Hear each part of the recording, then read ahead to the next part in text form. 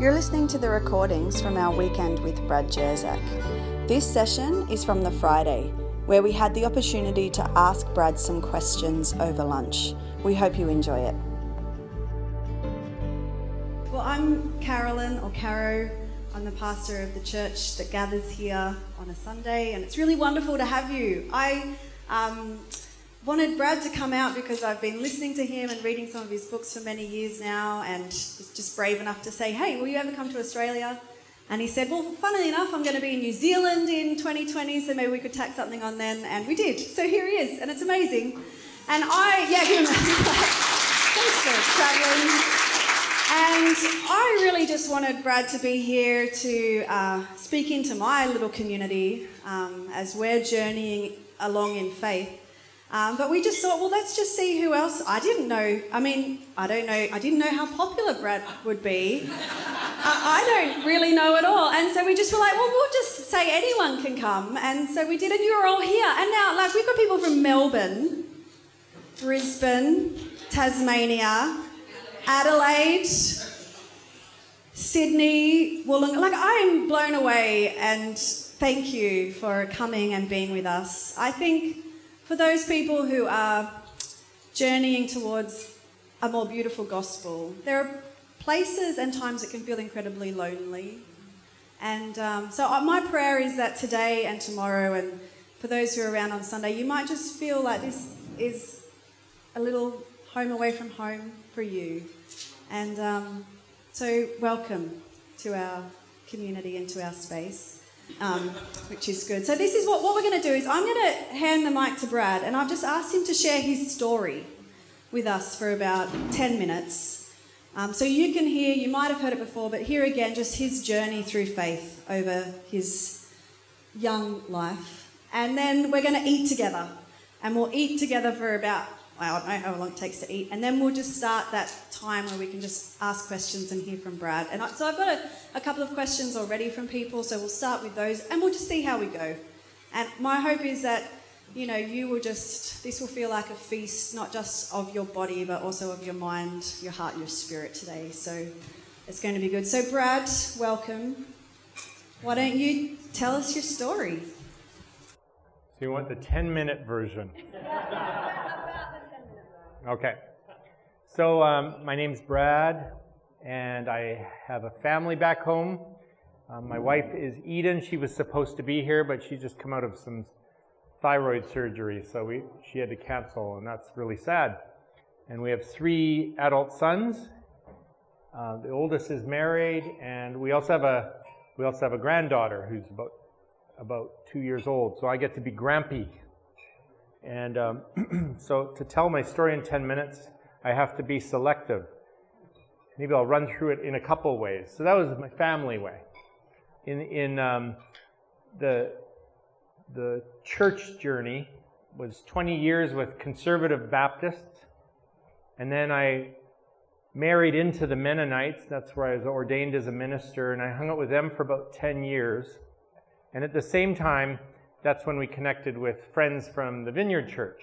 So I've never been a Vineyard pastor or anything, but during those Mennonite years, we really learned a lot about hearing God's voice and praying for people.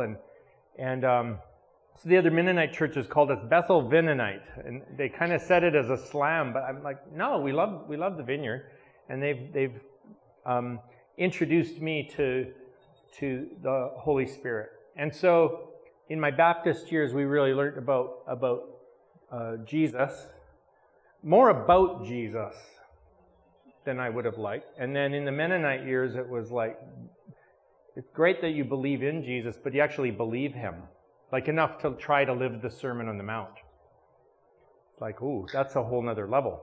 And then at the same time, we became open to the Holy Spirit. After 10 years of that, my wife and I were called to plant a church. And so we joined another couple, Brian and Sue West, and we started a church that we thought would be like a renewal church for 20-somethings, because we had both been youth workers, and that's not who showed up, at least not initially. It was people with disabilities in full-time care. We had one group show up, and then another, and then word got around that we didn't marginalize them or shush them or send them out if they had a seizure. We'd actually bring them into the center of what was happening and saying, what if what God is doing in our church is right there, and that the stage, what's happening on the stage is the distraction.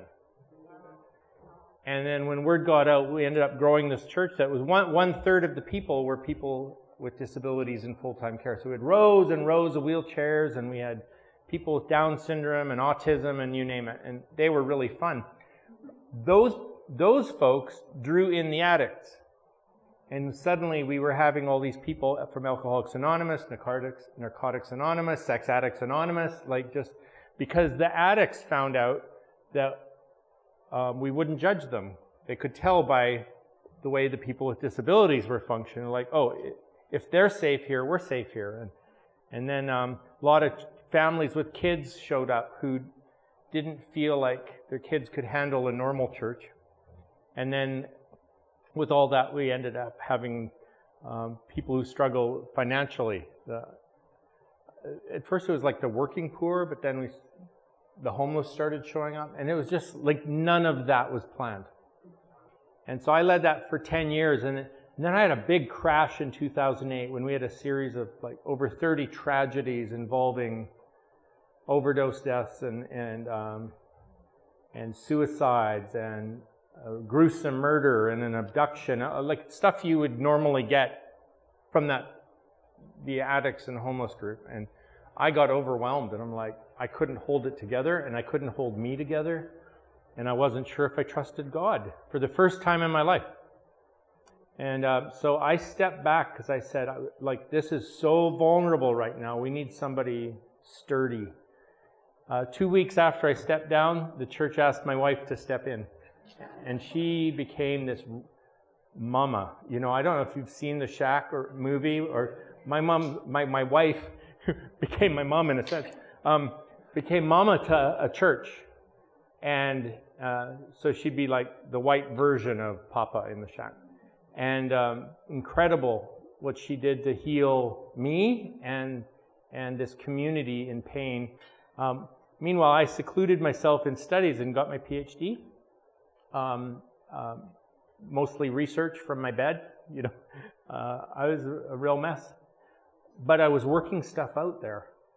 And by the time I got it worked out, I graduated and started into a teaching career, theology and culture, and the theology of the cross as a response to affliction and things like that. And so vocationally, that's where it's headed. But also, at that point, I joined the Orthodox Church. And the reason I did that is because they have a very, very clear theology that God is love, period, plus nothing, in sentence and paragraph. Anything else we say about God is only an attribute of His love. So we would never say God is love, but He's also. God is not love, but also holy, righteous, and just. God is holy love, righteous love, and just love, and there's no holiness, righteousness, or justice apart from that love, or it's not God. And in fact, that's what crucified Jesus. The holiness, righteousness, and justice that did not know that God is love. So I'm now a messenger of that, and in a sense, from the Orthodox Church point of view, where we say the word mercy or merciful 154 times every Sunday during our liturgy over the course of 2 hours. So more than once a minute, you're remembering God is mercy and God is merciful, and everything else flows from that. So that's a strange journey through Baptist, Mennonite with a charismatic tinge, and then this strange fresh wind church of the disabled, the children, prodigals, and the poor. And now I wear a robe sometimes and swing incense, and that's so much fun. There's like color, and I grew up in a Baptist church where it was sensory deprivation. It was like this, right? We had the clouded out glass, so you couldn't see trees outside, and we wouldn't have nice murals like these from Scott Erickson. By the way, follow him on Instagram. You'll see all these amazing stuff. anyway, it's the beauty of it is really important to me as well, and was healing to my nervous system that was so damaged after 2008. And I'm healthier now. I have good people around me, like especially, not to be sexist, but never start a sentence with not to be sexist, but my primary mentors look like Gandalf. Old men with long gray beards who tucked me under their wing when I couldn't pray anymore. So I appreciate that.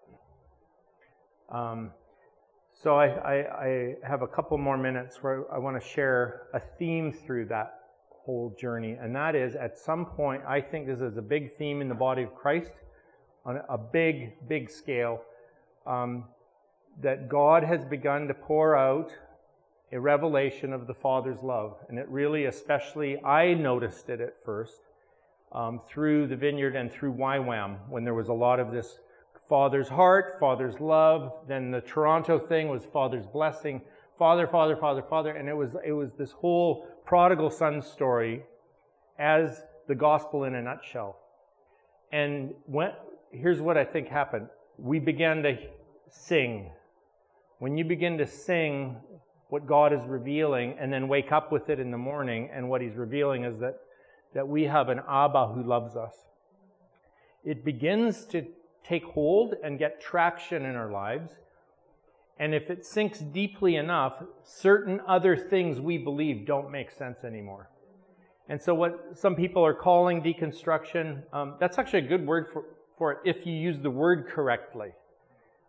Many people just use it as a trendy word for demolition. What Jacques Derrida did when he coined the term, this deconstruction word, was it's when you slow down, you become more mindful of the words you use and the things you believe, and you become open to seeing the fresh heart beneath, let's say, beneath the layers of grime and varnish and whatever that have accumulated over our precious faith. So I feel like we're going back to this thing of what if God is love, and what would that actually mean if you took it all the way, and you can, because He's infinite love. And so for me, that included a complete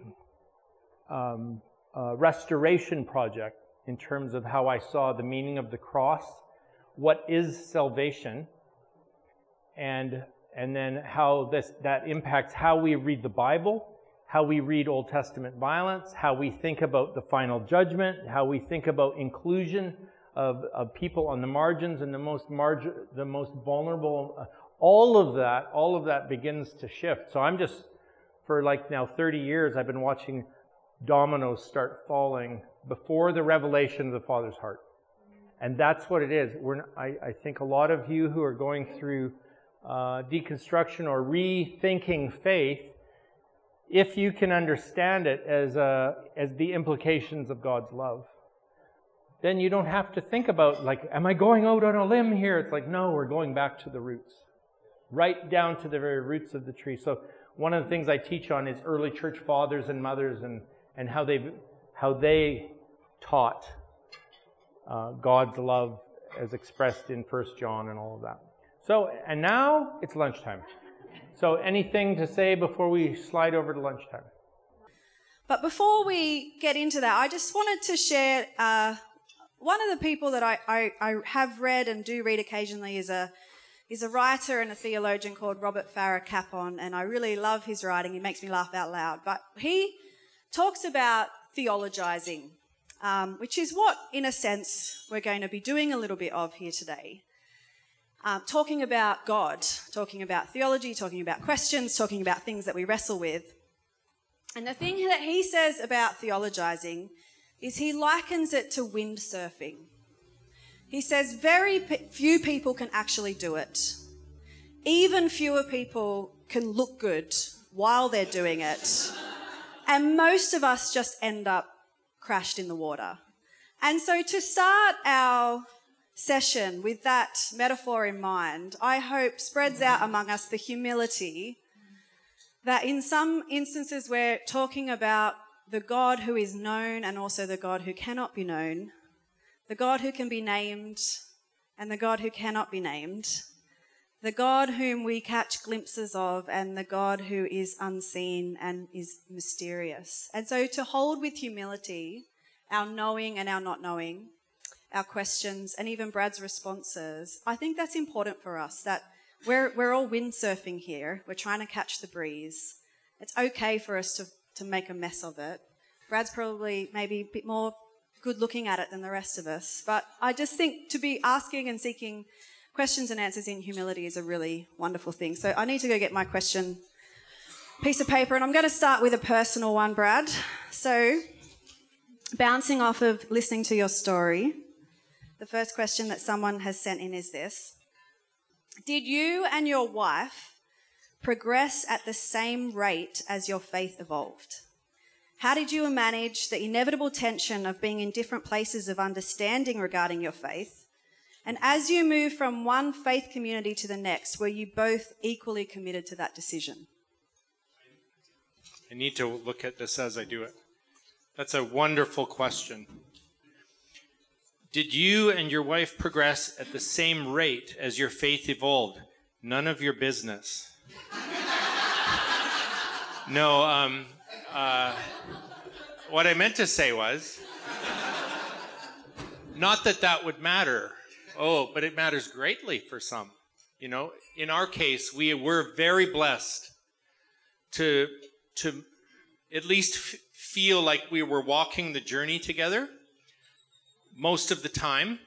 Sometimes I would catch a vision of what was coming and what we're meant to pursue, and then it felt like she was being slow or putting the brakes on. Other times, I would have a great discovery, and then it would be revealed she'd been waiting for me to have this discovery for years, right? And yet there was like real harmony in it, and there was a couple reasons for that. One, all to do with mentors again. So one of my mentors, Barry Paul Freeman, sat down with us as we were doing a big faith shift when we were just becoming more open, let's say, to charismatic stuff or whatever, and about moving to the next thing. And he said, often in a couple, one partner will have the vision and the other will have the timing.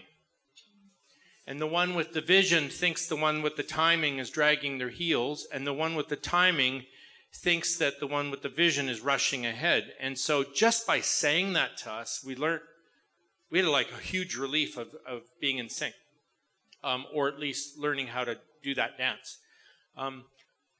So by the time we went to the Mennonite church, we were both convinced that it was time to do that. It was her home church. I tried to sabotage the candidacy, and it didn't work, and we were called there. By the time we planted Fresh Wind, we were both ready to go, even at cost of losing all financial backing. We were ready to do that. When I needed to go to the Orthodox Church for the sake of my nervous system and my belief system, my wife couldn't make that switch. While she loves the Orthodox community deeply, and she loves the congregation I'm in, and is theologically Orthodox herself, what she might, the way that community runs is just like not doable for her. We're both egalitarians, so I can attend the Orthodox Church with male-only priesthood as a dissident. I've made a commitment not to rise higher in the church than a woman can. But my wife is like, yeah, but you got to stand for 2 hours. And I'm called to preach. I'm like, absolutely. So she's in another church.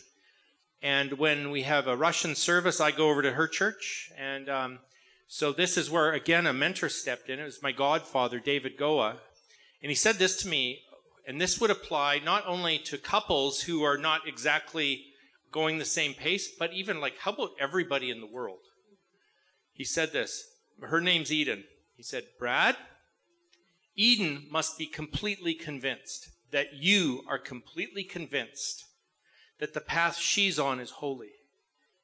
And she's exactly where she needs to be today. And Christ has put her there. And it's not for you to dissuade her, but as best you can walk together. So even though we're not normally attending the same churches because we have pretty profound spiritual needs that require different context. We both know for sure that the other is on a holy path. And so then, yeah, but shouldn't you be worshiping together? It's like, wouldn't that be nice if the body of Christ had never divided? So we bear the wounds of the body of Christ in our marriage as intercession. So let's see. How did you manage the inevitable tension? Covered that. Or as you moved from one faith community to the next, were you equally committed to that decision? I would say the only time there was she felt like really stressed that it felt too fast when I went to the Orthodox Church. It had only been 10 years. So, but what she was really feeling was, we won't be sitting together. And that's never happened before. And that's painful. And we agreed deeply about it. So that was good.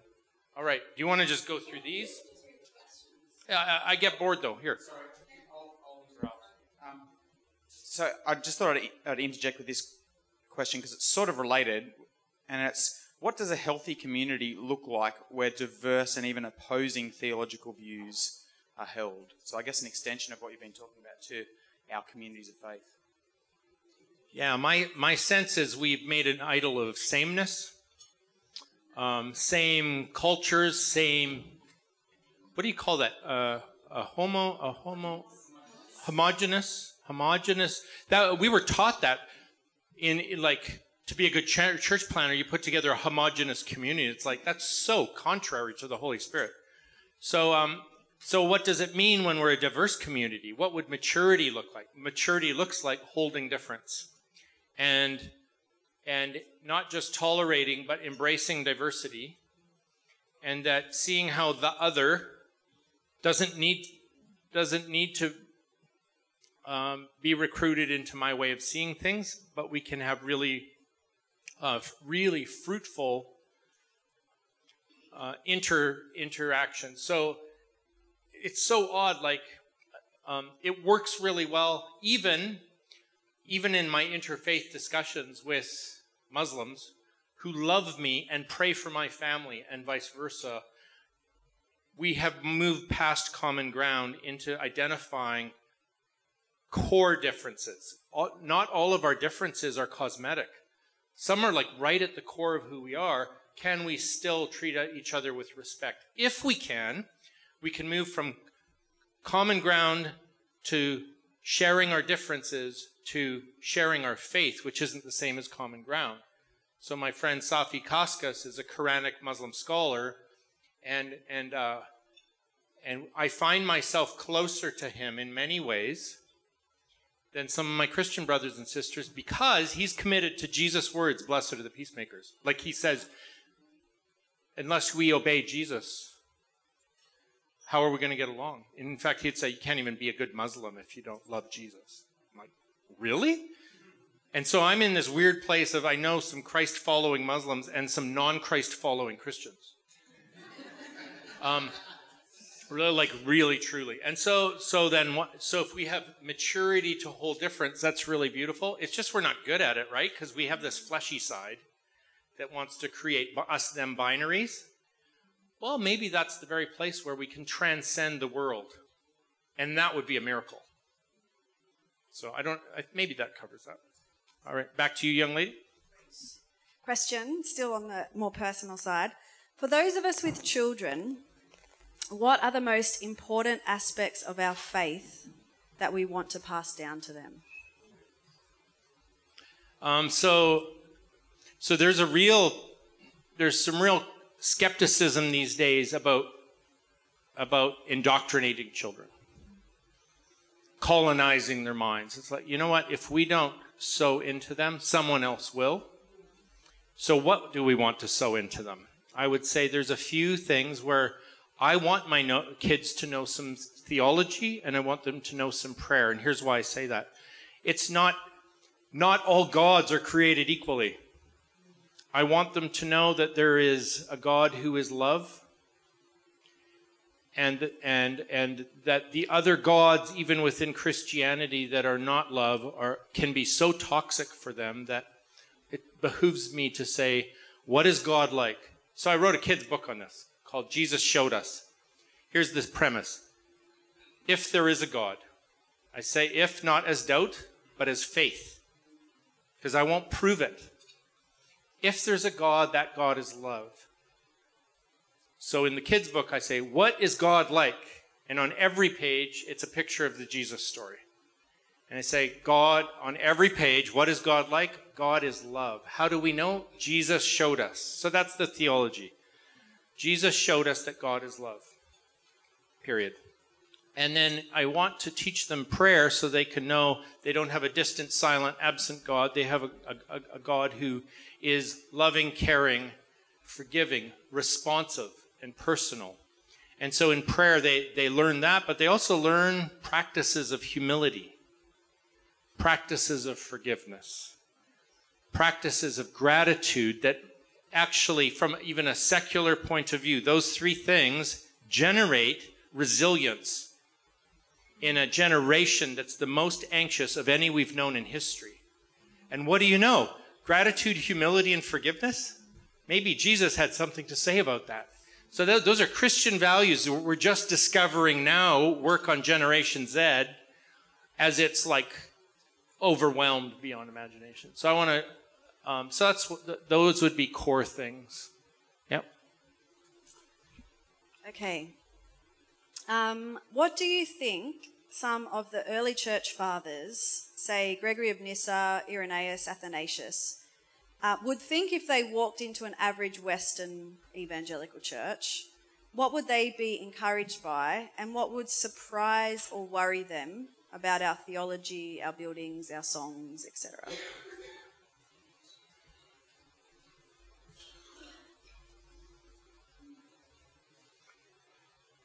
Average Western evangelical church. You just laughed just saying the phrase. That's, well, I'm here all week.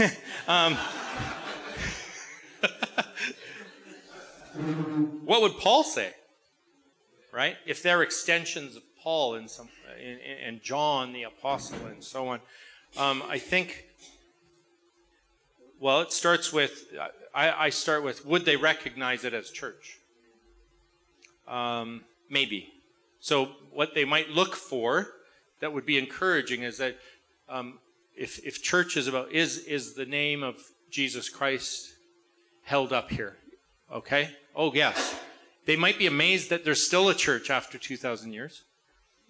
And they might recognize the fruit of the Spirit in the character of the people. So even in churches, let's say my dad's Baptist church, where it's just like I'm so not on that page, but they got the name right. And I see senior citizens like my dad going to the care home to play his baritone for the little old ladies and getting them to knit mittens to take to the homeless in the inner city. I'm like, that's pretty good. So they might be encouraged where they see Christ-like acts of love in the name of Jesus. They might be really worried about some of our theology. Anything that assigns retribution to the nature of God would really alarm them, and they would probably just say, oh, you're heretics. The Father turned his face away? Oh yeah, we covered that. That's called tritheism or semi-Arianism. We condemned that long before it happened. So, don't you know how to read a Bible? You know, like they might be really, but these guys never kicked heretics out.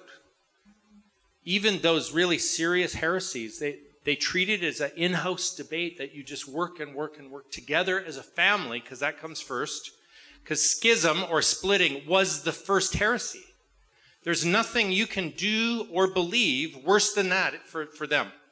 So let's say with Arians, which would be almost like Jehovah's Witnesses, they debated, they never kicked them out. They debated with them for 130 years. So that's pretty good. But it's the ones who stomped out and said my way or the highway, they were actually identified as the problem. So they might see some of what we think or believe is crazy, but they would just work with us like toddlers, which we are. What would they be? And what about our theology building songs, etc.? I really believe that they were not all just about truth or doctrine. In the ancient world, they believed God is the good. He's good, capital G, and all he does is goodness, and that the goodness is expressed as truth, justice, and beauty.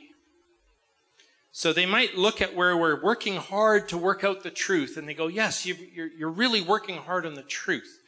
And then they might look at the activists among us who are doing good work on the front lines. Oh, you're doing the justice thing. And then they might go like, why is it so ugly? So they really believed beauty was a criteria for truth. So if you had an ugly gospel, they knew that you'd gone astray. But even in terms of our buildings, depends what era you lived in. But I know that when the Russian emperor thought we need to hold together our empire with a common faith, he sent out scouts.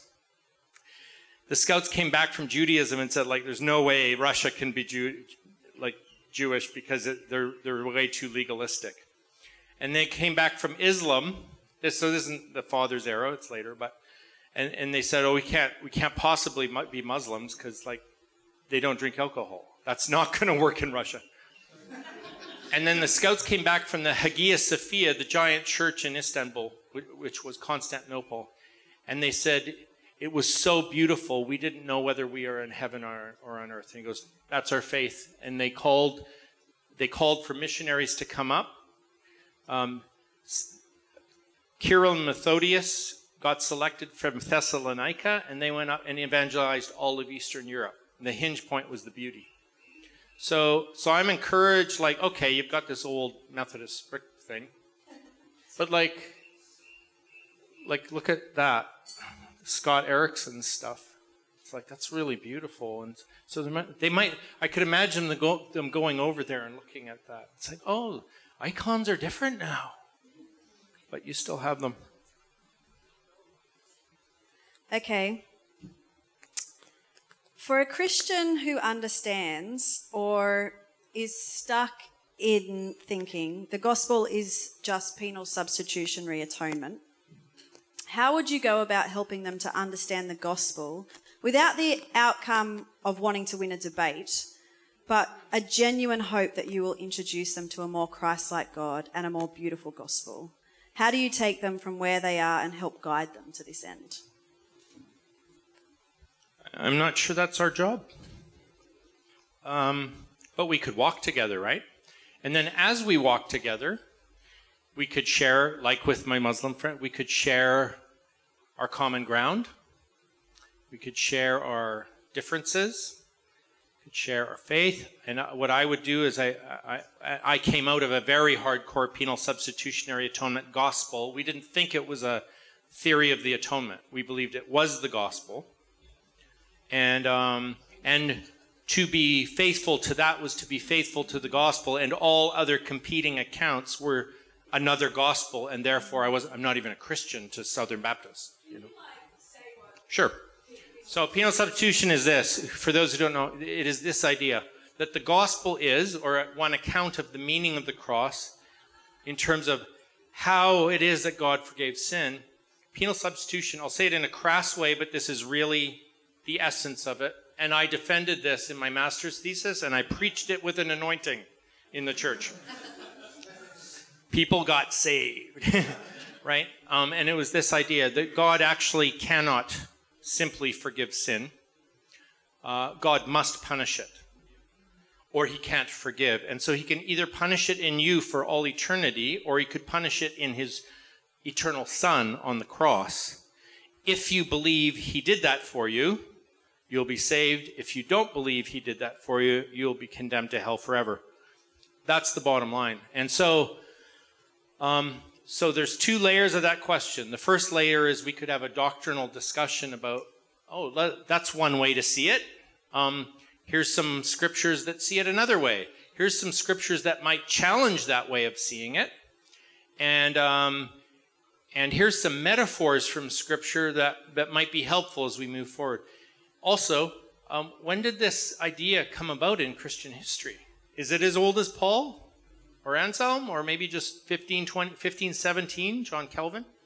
What other ways did the early church see the gospel and the meaning of the cross? And so you might have a discussion about that that could dislodge really rigid thinking. But that's just one layer. The other layer is if you believe, as I did, that penal substitution, that Jesus was our substitute to experience the full penalty of God's wrath, if you think that's the gospel and that to be faithful is to believe that, then anyone with a competing view feels like they're calling you to be unfaithful, and worse, leading others into unfaithfulness. So you need to have a faithfulness discussion just so that there's not hostility. And so I might identify with their faithfulness and try to demonstrate in my handling of the Scriptures and my preaching of a beautiful gospel that my agenda isn't apostasy, my agenda is faithfulness. And to say, could you imagine us disagreeing and both of us being faithful?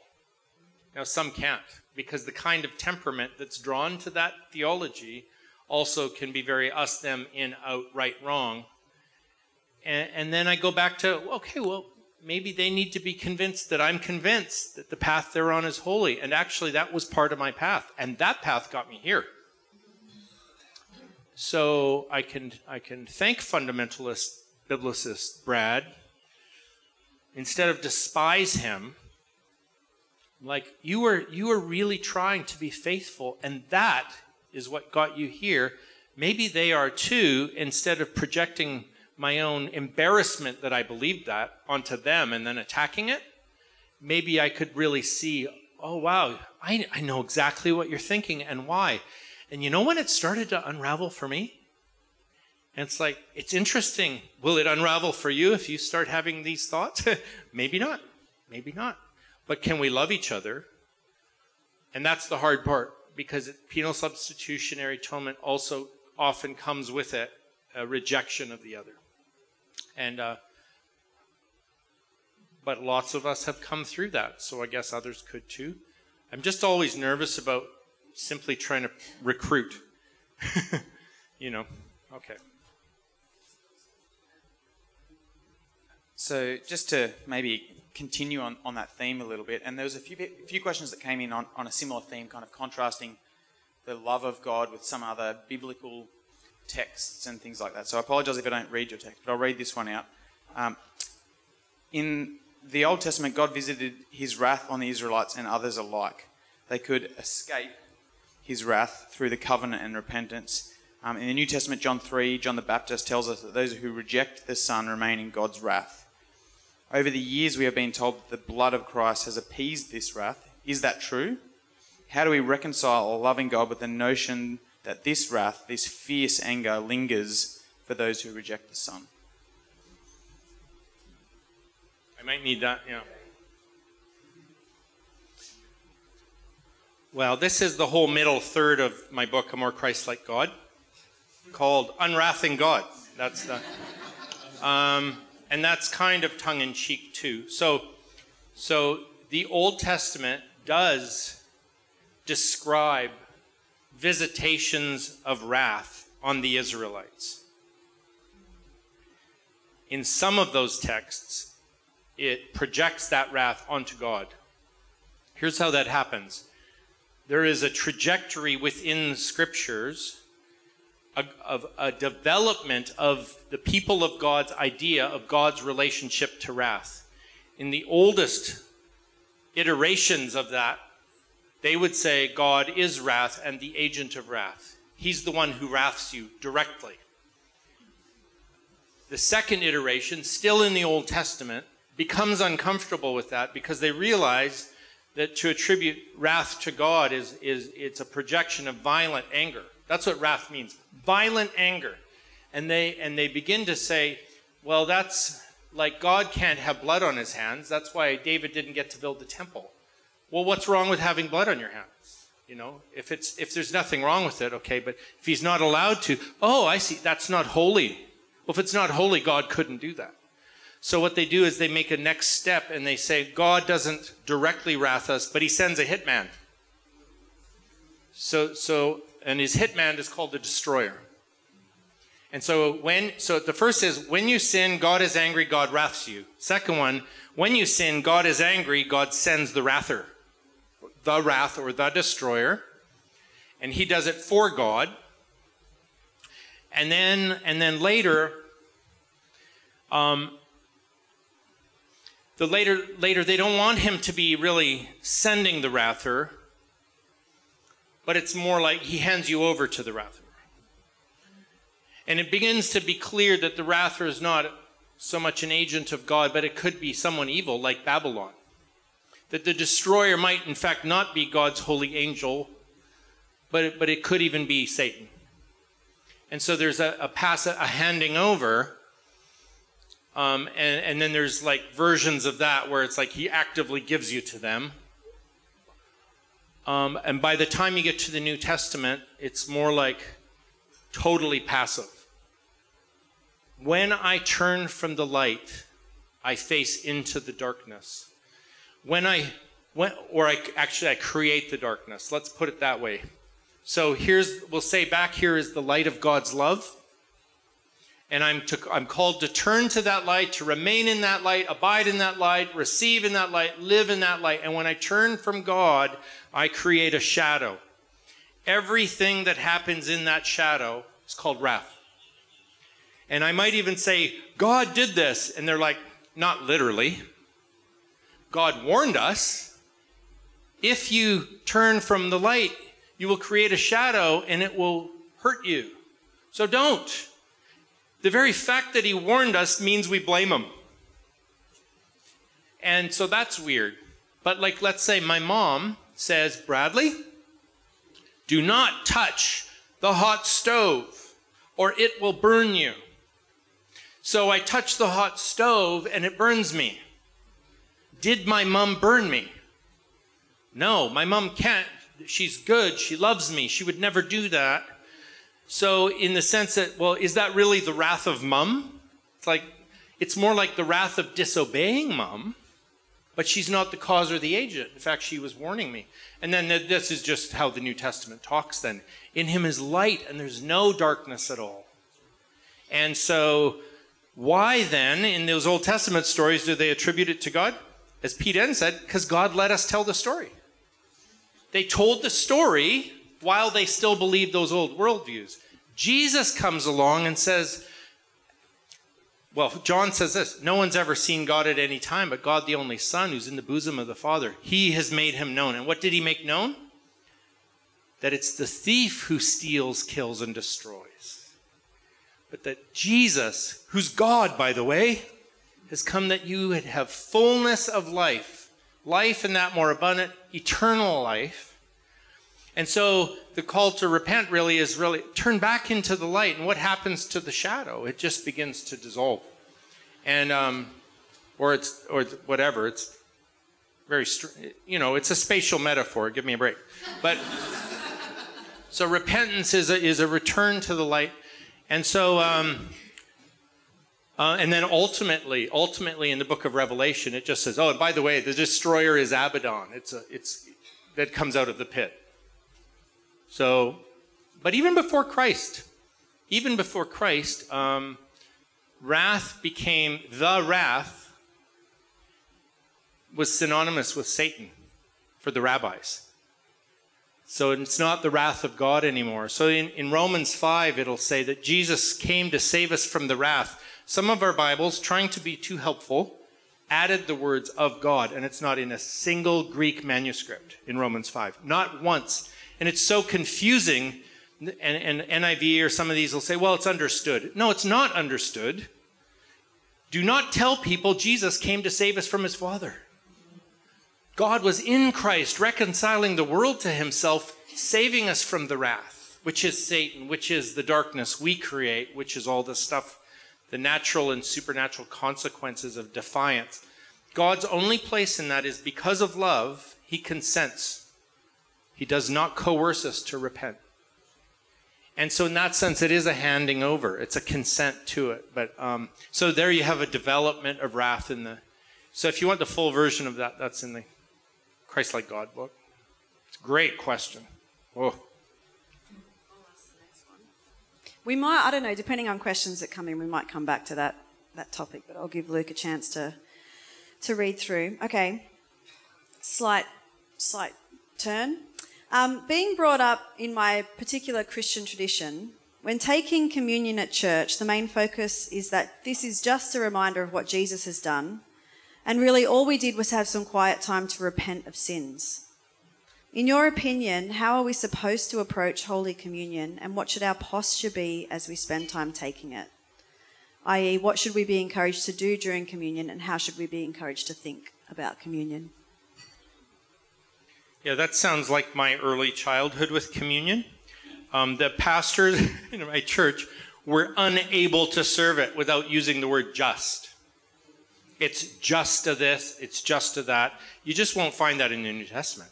This is his body and blood. We don't have to literalize it into turning magically into skin cells and flesh. He doesn't say that.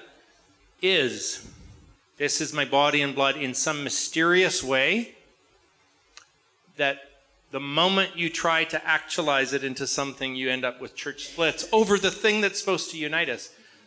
So how are we supposed to approach it? Well, when I was little, it did mean that. Let a man examine himself and, make sure you're not eating unworthily, because if you do, you could get sick or even die. And so what did we do?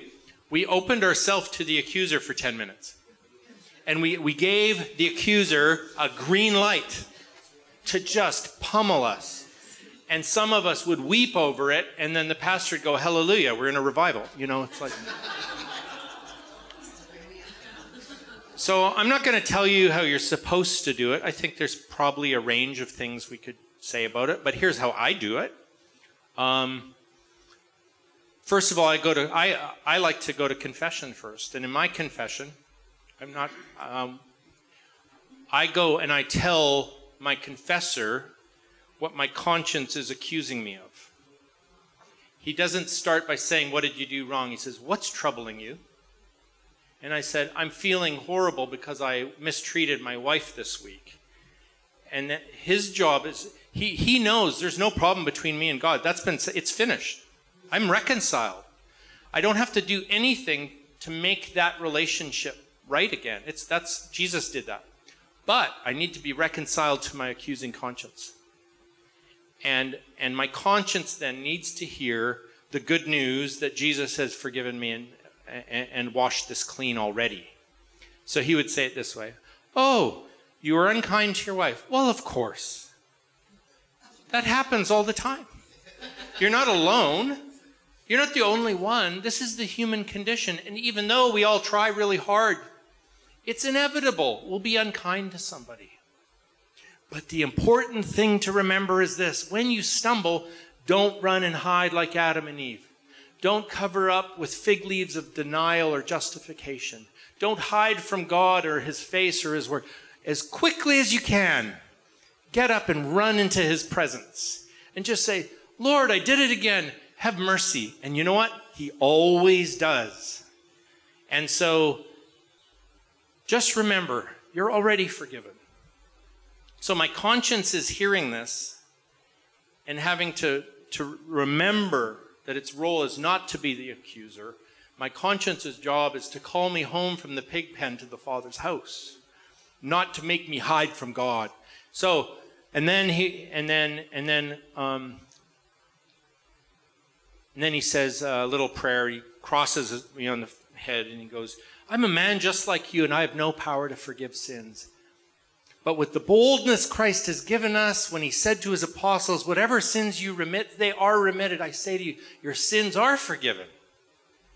And go in peace. Now I go to communion. I'm feeling like, I feel better. And so then I come to communion, and I would say, I as best I can, I want to approach communion without malice in my heart towards anyone. And because I'm not perfect, I say, like the thief, Lord, remember me when you come into your kingdom. And so I come up having tried to make sure I have no malice in me towards anyone and all of that. But really, I know the medicine is in the cup. And I can't make myself worthy. I want to come going, as one who has not earned this cup, I'm coming to receive it as a free gift, as medicine for my suffering soul, as cleansing for the places where I'm still addicted, as life to my bones and to my soul, my spirit. And so those are some things I think about when I come. And then cool thing we do in our church is as I'm coming up to the Eucharist, just before I take it, I turn back to the congregation who are all singing this. Receive the body of Christ, taste of the fountain of immortality. Receive the body of Christ, taste of the fountain of immortality. Out of his blood flowed the fountain of immortality, which is the tree of life. The cross is the tree of life. And now paradise is open and I can receive the fruit of the tree of life that makes me immortal by grace. So I'm thinking that too. So they're all singing this to me. And I say to the people in the front row, forgive me, brother. Forgive me, sister. And the ones in the front are going, God forgives. God forgives. And so it's the congregation releasing me. God has forgiven you. And we, as a community, are saying, you can have this meal. Good.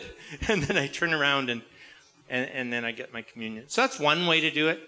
The only other thing I'd say about that in terms of diversity is there's some communions that have closed communion and some have open communion. And there's reasons for both. Closed communion is about seeing this as like a covenant meal for those in covenant. And that makes sense. That's Passover. That's kind of why the Orthodox Church has closed communion. Are you in this part of this covenant? But I like the idea of an open meal because it's like the banqueting table imagery of Jesus' parables. Go out to the streets and make them come in. Like tell them this is for you too. And it's for everybody who knows they need it. And that's the one prerequisite. You need to know you need it. So those are random thoughts about my experience of it, but I really treat it as I'm having this medicine for my sick soul, and I'm having this life into a body that is decrepit, and I'm having this thing to wash the stuff that showers don't take off, and so I experience it as a real moment with God. And I've seen a good number, like not tons, but I've seen a good number of people become Christians at the communion table, where we would say at Fresh Wind, this is his body for the healing of your body, soul, and spirit. Do you need it? Yes. This is his blood. It can wash away anything. Do you need it? If they acknowledge, I need this and I want it, I think you maybe just became a Christian. But I've also seen people physically healed. So I'm like, just a memorial? People don't get healed at just a memorial. They encounter the living Christ in that moment somehow. And so I'm very committed to the idea that it's a climactic encounter with the real Jesus in some way. There was an extra question about communion. You have touched on it, but so if I was to come to your church, I wouldn't be able to receive communion. I'm not Orthodox. What would you encourage me to do as an outsider in that space that would overcome that division that's inherent but still help me to be connected? First of all, I might tell you to sneak up. Because I'm a dissident. But if they knew, and if you snuck up and Archbishop Lazar knew you weren't Orthodox, he'd ignore it. And then afterwards he'd say, I don't think she was Orthodox. Father Moses, on the other hand, might try to intervene. So what I might do instead is I would bring you up and I'd go with you.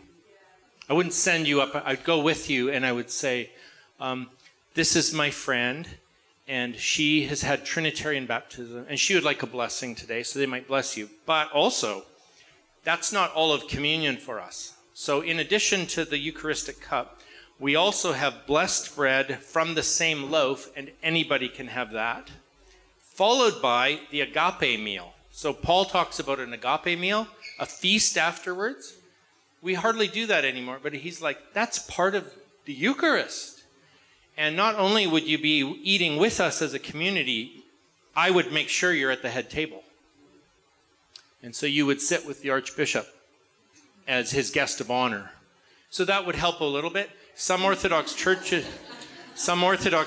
have also added wine, as that's like separate bread and separate wine. Just they're like, yeah, we get it. The reason why, so while I disagree completely with withholding communion from anyone, while I disagree with it completely, it's not just because they're idiots. There's a reason. Here's the reason. I'll give you an analogy. If I had a young woman come to me, early 20s, a while back, she wanted to be baptized. I'm like, oh, great. When did you decide to follow Christ? She goes, oh, I haven't. I'm like, but you want to? No. I'm like, well, but you want to be baptized? Yes. I'm like, well, why would you do that if you won't make a commitment to following Christ? Because that's kind of what it is. And she's like, well, I'm taking all the initiation rites from all the religions. And I'm like, in ours, the baptism is a confession that you're going to follow Christ. And she goes, oh, I don't want to do that. I just want to be baptized. I'm like, I don't think you're hearing me. I wouldn't be baptizing you. I would be bathing you. And my wife's not okay with that. And so she was all angry and like, well, they're closed. They wouldn't even baptize me just because I didn't believe what they believe about it. So a Baptist comes to an Orthodox church and they're like, that's not his body or blood. That's just wine and juice. And it's a memorial. It's not real. There's nothing to that. And they're like, should we give it to you then? For the same reason I wouldn't baptize her.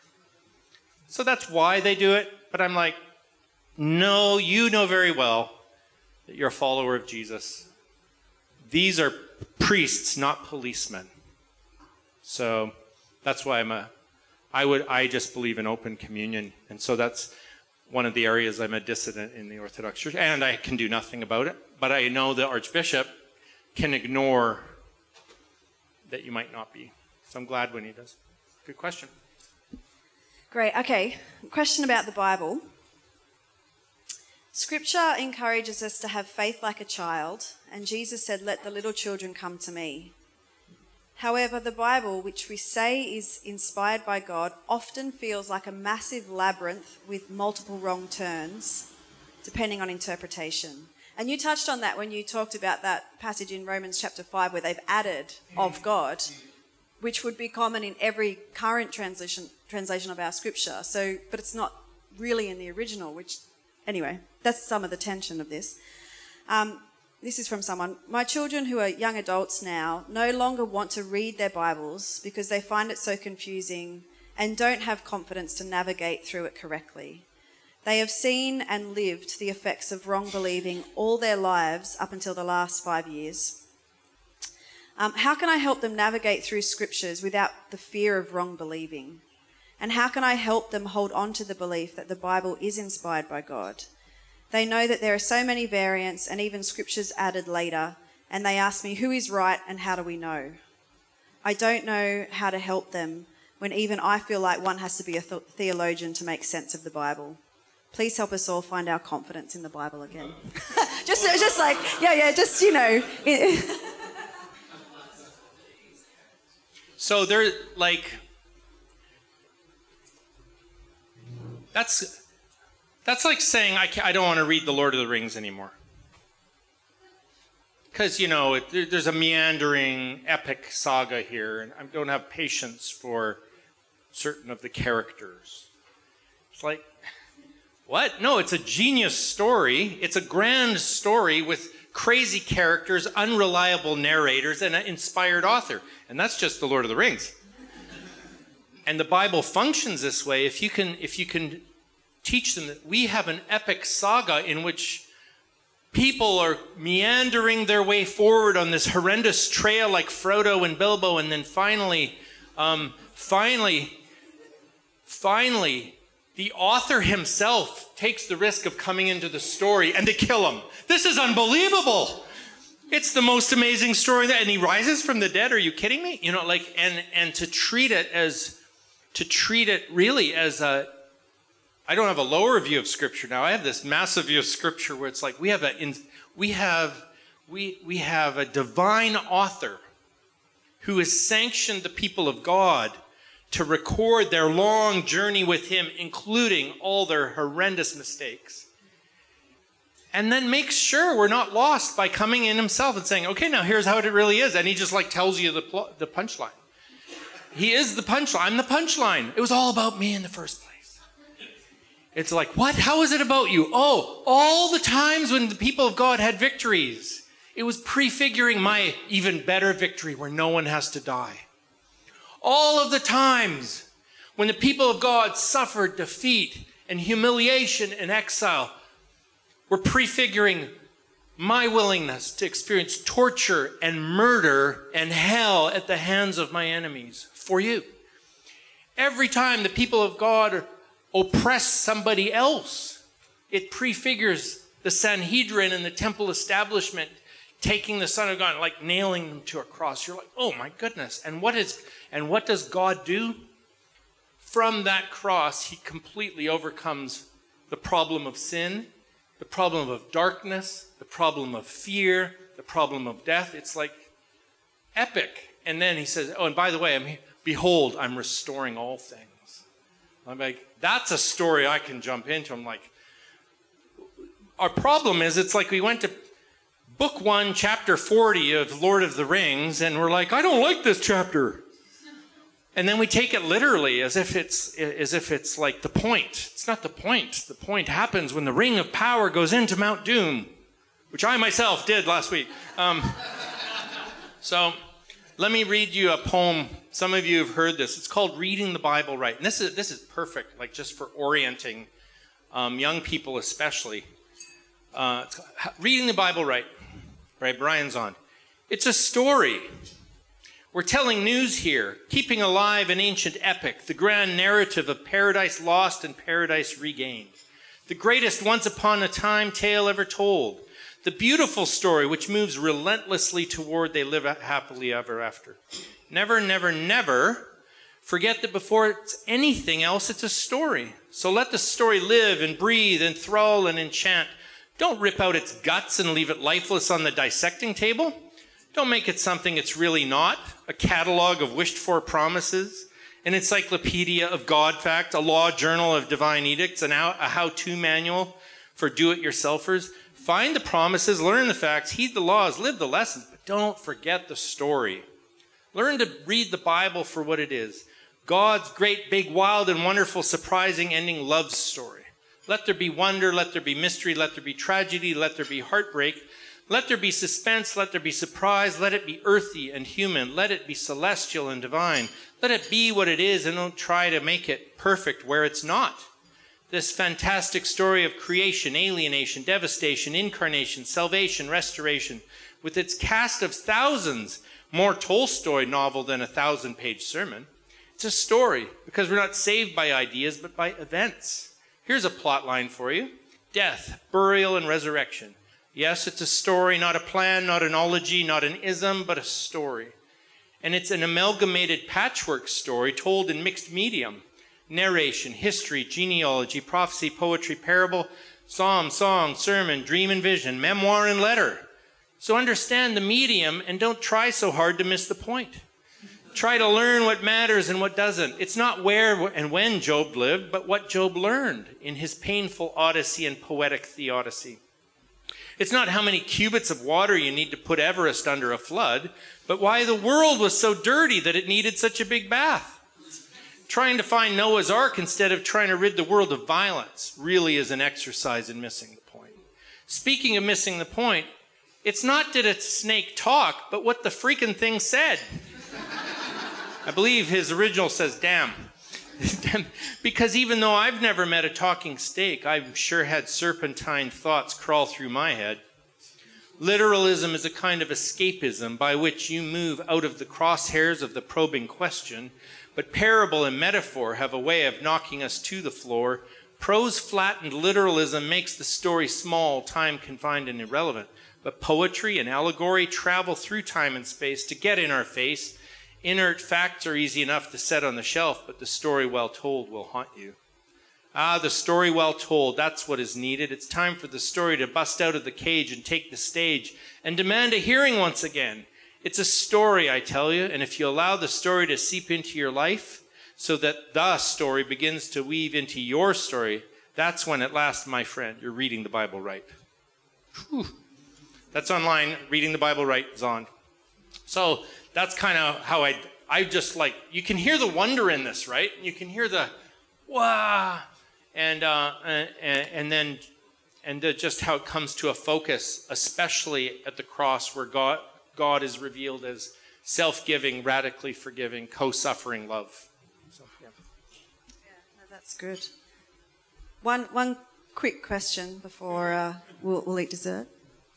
So in light of that story kind of and exploring that literalism versus story, so does it matter if Jesus died or more importantly rose from the dead? Yeah. So when we're talking about mixed medium, we're not saying everything in the Bible is allegory. You heard a whole list, right? Gospels are a specific kind of genre in which eyewitnesses reflect on the meaning of real events. That's the gospel genre. In that is subgenres like parables and so on. Does it matter whether Jesus died and rose again? Yes, here's why. Well, I mean, other than Paul says so in 1 Corinthians 15. But why does he say so? It's not whether he's resurrected. It's whether he's alive. If Christ is not risen, not was, is. If Christ is not risen, he's not alive. So what are we doing? Just like following the ethics of a man who got killed? Bad idea. Go for hedonism. No, not really. It's actually, he did show us a better way to live, to have real meaning in the face of suffering. But the question is, if he's alive, that makes all the difference for whether I can be alive. And so it's not just life after death, but life before death. And so I don't treat his death and resurrection as metaphor because the Bible doesn't. In the story, he's risen, and that changes the world. Prior to that, even the idea of being kind did not really occur to humans as a way to live. And Jesus comes in, and we're living those changes into what it is to be human. I'll just say it a little further. I think the way forward for Christianity is going to be mystical, must be mystical. And that means, I used to say, it means not believing in Jesus as an idea, but as a person who's alive, who I encounter. Now, when I say that, some people go, well, I've never had a dramatic encounter. It's like, I didn't say dramatic. So maybe I need a better word like connection. What we are offered is a connection with the living God through Jesus. And I've experienced that. And I lead others to experience it. Authentic connection that transforms. Apart from the resurrection, I don't know why that would happen, except maybe a head game. So head games don't cause the things I've seen. And maybe, yeah. So that's what I would be heading for. The importance of reading the genres as each genre intends. And the gospel genre intends to show us that our God is divine, a divine human who's alive right now. So we don't even go, in the early church, they wouldn't go to the empty tomb to prove Jesus rose. You'd go to church. How did going to church prove that he rose? You're with people who know him and aren't afraid of death anymore. And that you experience him there, not at an empty tomb. So that's my conviction. And not all of my brothers and sisters see it that way, but that's where I've landed. And for those who don't think that way, I think they're probably heretics, and we're in the family together. And so we walk together, and it's like they try to convince me I'm wrong, and I try to say, like, here's why I think you're wrong, and now let's have another glass of wine. So, yeah, great question. Okay, I'm gonna pull us back in so we can get maybe a sneaky 10 more minutes of questions before we wrap up. Luke's got a few extra questions on the phone, so... And you want to say something extra? Do you want to say something extra first? Okay. So earlier we had a question about one way of seeing the cross, and that was penal substitutionary atonement. That God punished Jesus for your sins, like punish Jesus in your place, so he doesn't have to punish you. It'd be a little bit like me beating up my son so I don't have to deal with the kid who broke my window across the street. So, but I thought, well, I didn't really say what I do think. Here's what I think the cross is about. Why did Jesus die? Because we killed him.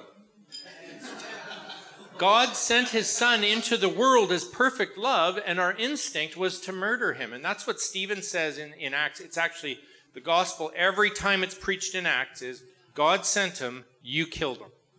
Nothing about wrath, not once. If that's an important part of it, every single evangelist in Acts failed to preach the gospel. So how I would say it is this, that the cross is a definitive revelation of the nature of God as self-giving, radically forgiving, co-suffering love. And then it's a decisive victory over darkness, dread, and death with light, love, and I have another L word, light, love, and what would you and life. That's 1 John, right? Light, love, and life conquer darkness, dread, and death. And so it's not just a revelation of what God is like. There really is something happens in space-time history that instantiates, that means causes an instance of, becomes the instance of something eternal. That God is the Lamb, slain from the foundation of the world. But it's not true unless it happens here. But because time and eternity actually intersect and become one in that moment. So that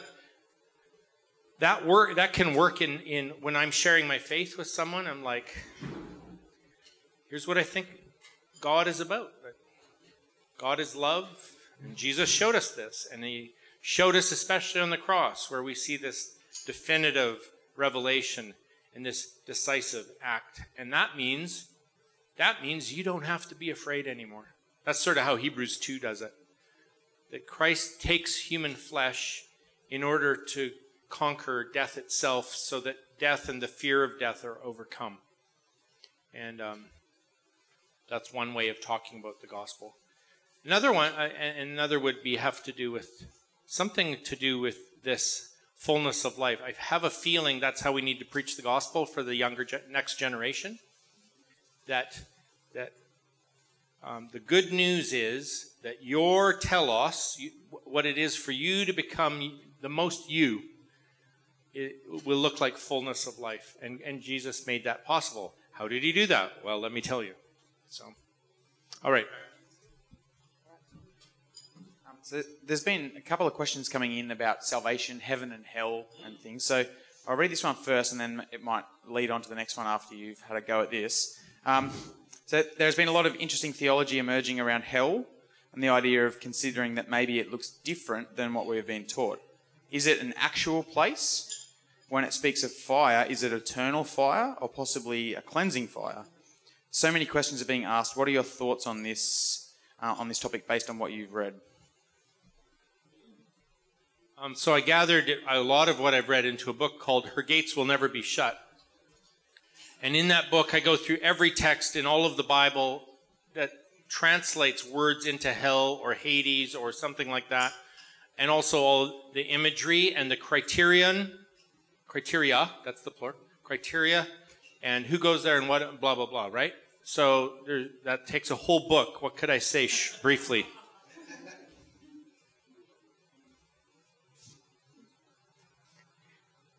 So within the scriptures and within Christian history, you tend towards three ideas. One is that heaven and hell are two places that two sets of people go to. And I could do a great Bible study proving that that's correct. There's another view that says that what we're waiting for is resurrection and eternal life, and that those who are oriented towards Christ will experience that, and the rest will experience non-being or annihilation. And I can do a nice Bible study on that for you. And then we also have, and this has been massively underestimated, that the scriptures foresee a divine judgment through which all will pass, and ultimately every knee will bow, tongue will confess, and God will be all and in all. And so some call that universalism, but that's pretty sloppy language, because a lot of universalists don't believe that sin is a problem, that Jesus is necessary, that response is a requirement, or that judgment's going to happen, or that the cross means anything. So that's too big of a brush. What I would call it is ultimate redemption. That we need a redeemer, and we have one, and we will be. So you got these three, I could break them down into 7, but like we'll take those 3 categories. They're in the Bible, and they're difficult to harmonize, or it may be impossible. In the early church, you had people holding to the different views, and none of them were considered heretics. So they carefully write the Nicene Creed so that you could believe any one of those. In the Creed, all you're required to confess at your baptism is, He'll come again with glory to judge the living and the dead. It does not describe the nature of judgment. It could be a cleansing judgment. In fact, I think it is. And we look forward to the resurrection of the dead and the life of the age to come. Nothing about hell.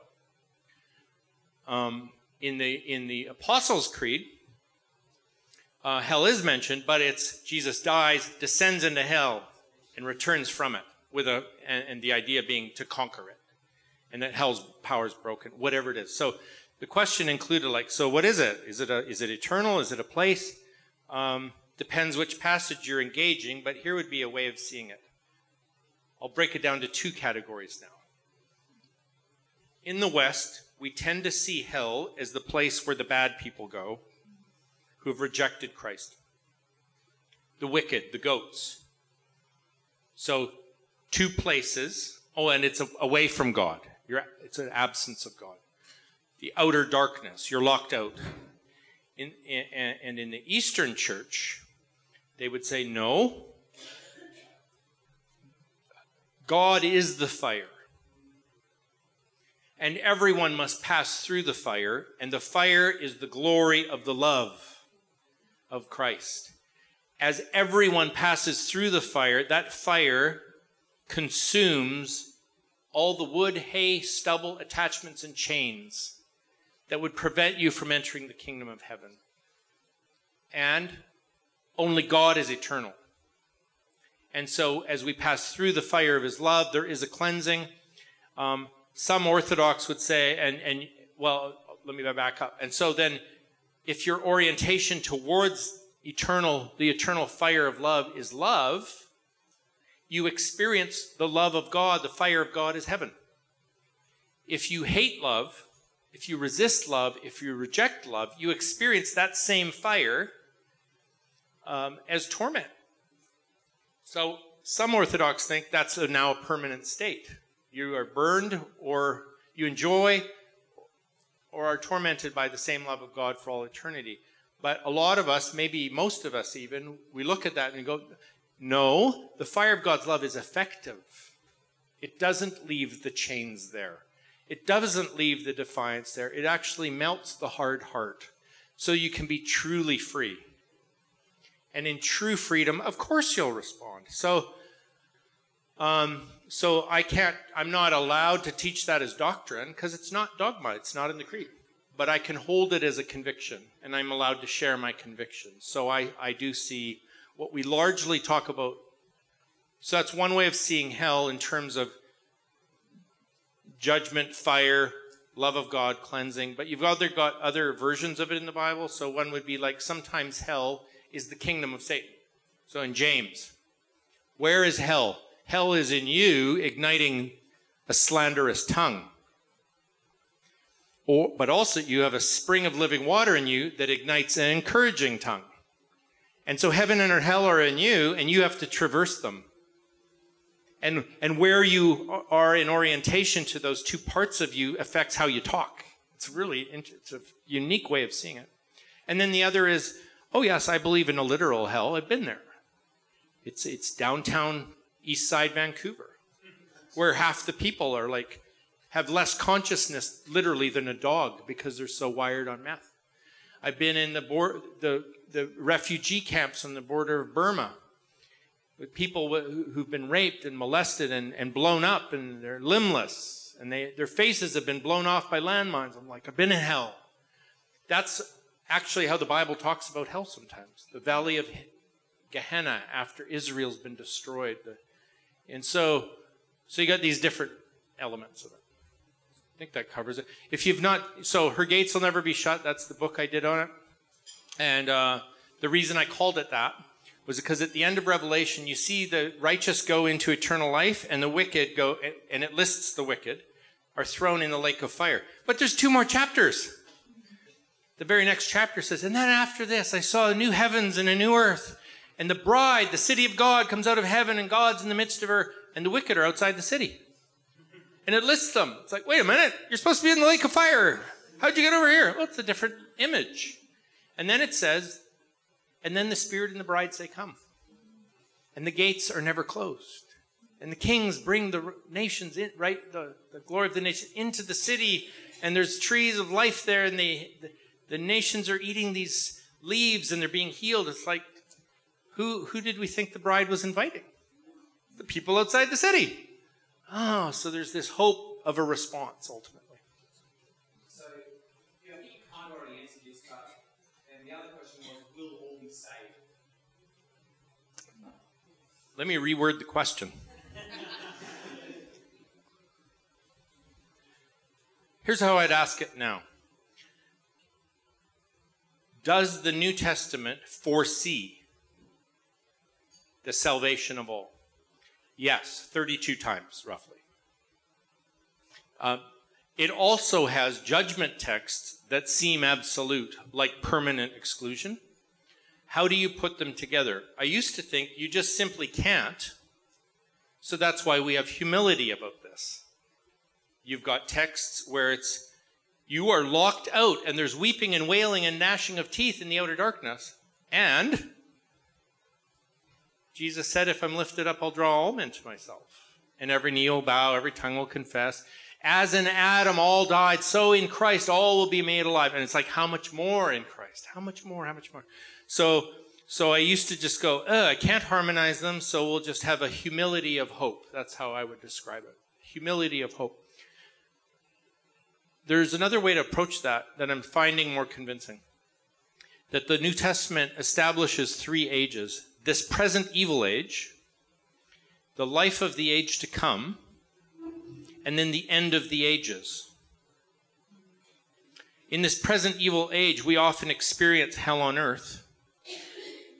In the age to come, you can put all the judgment passages where we pass through judgment. And then at the end of the ages, mercy triumphs over judgment. So you could just put the universalist texts there, and the judgment destruction text there. And I'm not teaching that as dogma, but I'm investigating that. It seems like a way to not marginalize any text. What I know for sure, though, is what I call the infernalist position that believes that some people must be in hell for all eternity, have to marginalize the universalist texts and not take them seriously at all. Like, here's how I would do it back in the day. He is not willing that any should perish, but that all should receive eternal life. You know what we did? We added all Christians. Like, okay, now we're just screwing with the Bible. And like, come on, right? So, yeah, there's a great book now. The tone is really nasty, but That All Shall Be Saved by David Bentley Hart. He believes that all shall be saved through faith in Jesus Christ, who has provided the way.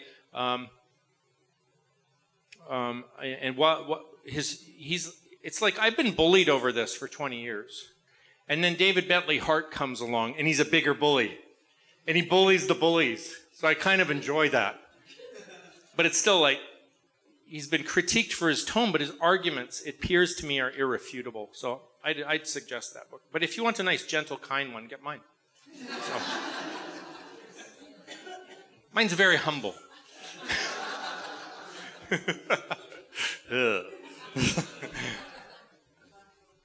Well, we're coming to the end of our time with Brad. And I want to be mindful of being, we said we'd finish about 2:30. So I want to say thank you, Brad, for all your wisdom. It's been like a feast, hasn't it, for our minds? And actually, I should have said this right at the beginning, but we have recorded today. And if it's okay with Brad, we'll edit it and make it available to you. So if he said something wonderful and you failed to be able to write it down really quickly, we'll figure out a way to do that. But I want to say thank you, Brad, because I think one of the things you've really helped me in my spiritual journey is to be able to be kind to all the versions of myself that have been trying to follow Jesus. And as I've listened to your story and the way you tell it, like there has been things you've moved through and beyond, but you can hold the beauty of those traditions and those styles alongside the critique of how they've been unhelpful. And I'm really grateful for that because it models to us a way that we can be kind to ourselves and also to other Christians who aren't on the same page as us. So I want to thank you for your graciousness in that, for the way you model that to us of how to do it. And I also want to say thank you for all your faithfulness through hard and dark times, and I'm presuming through lots of opposition, to just keep wrestling with where God is leading you, because it's producing something beautiful for us on the other side of the world.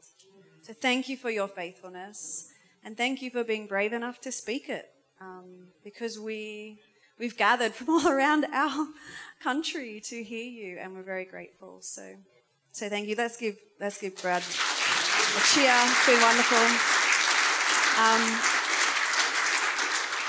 But just before we finish, I think what I'd like to just lead you in is just a moment of reflection. So that, we've heard a lot, and my ears feel like they're singing and my mind feels like it's enjoying itself. But I also know that I'm a spirit and I'm a body. And so I want to just make sure that we're not just engaging in the head, but that we're actually coming back to our bodies and to our spirits and just letting God just be with us in this moment. So just make sure, I would just like, if you'd allow me to lead you in a little moment, that would be great. So just make sure you're comfortable. I want to lead you in something bodily, but just a prayerful reflection. And I just invite you to close your eyes and take a deep breath in and a deep breath out. And just let the breath of God fill your lungs. And as you're inhaling the breath of God, may you know that it's life to your body, life to your soul, life to your spirit. And I just want to invite you to hold your two hands out in front of you. And I want you to just imagine that in your right hand, you're placing all of the joy and all of the goodness and all of the yes, I wish I could say it like that, all of the answered questions, all of the hope that you've heard not only today, but that you hold in your life. Would you just imagine all of that goodness resting in your right hand?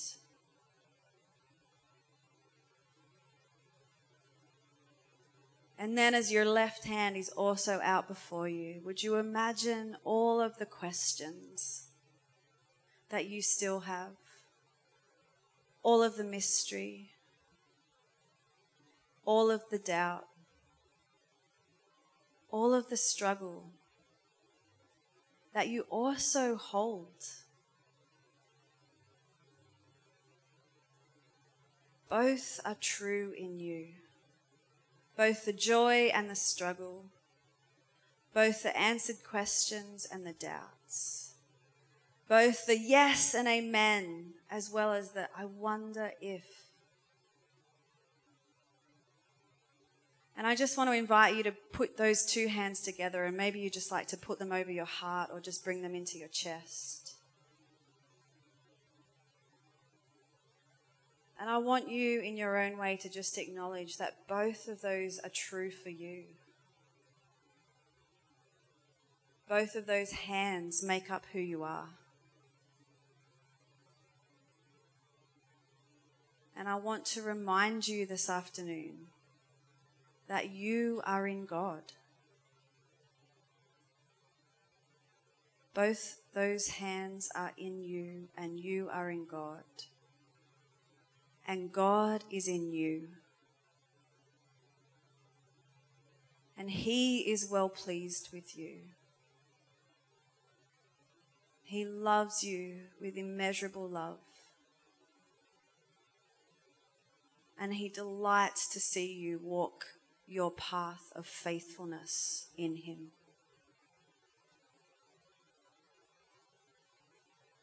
And so, Jesus, would you take all that we are?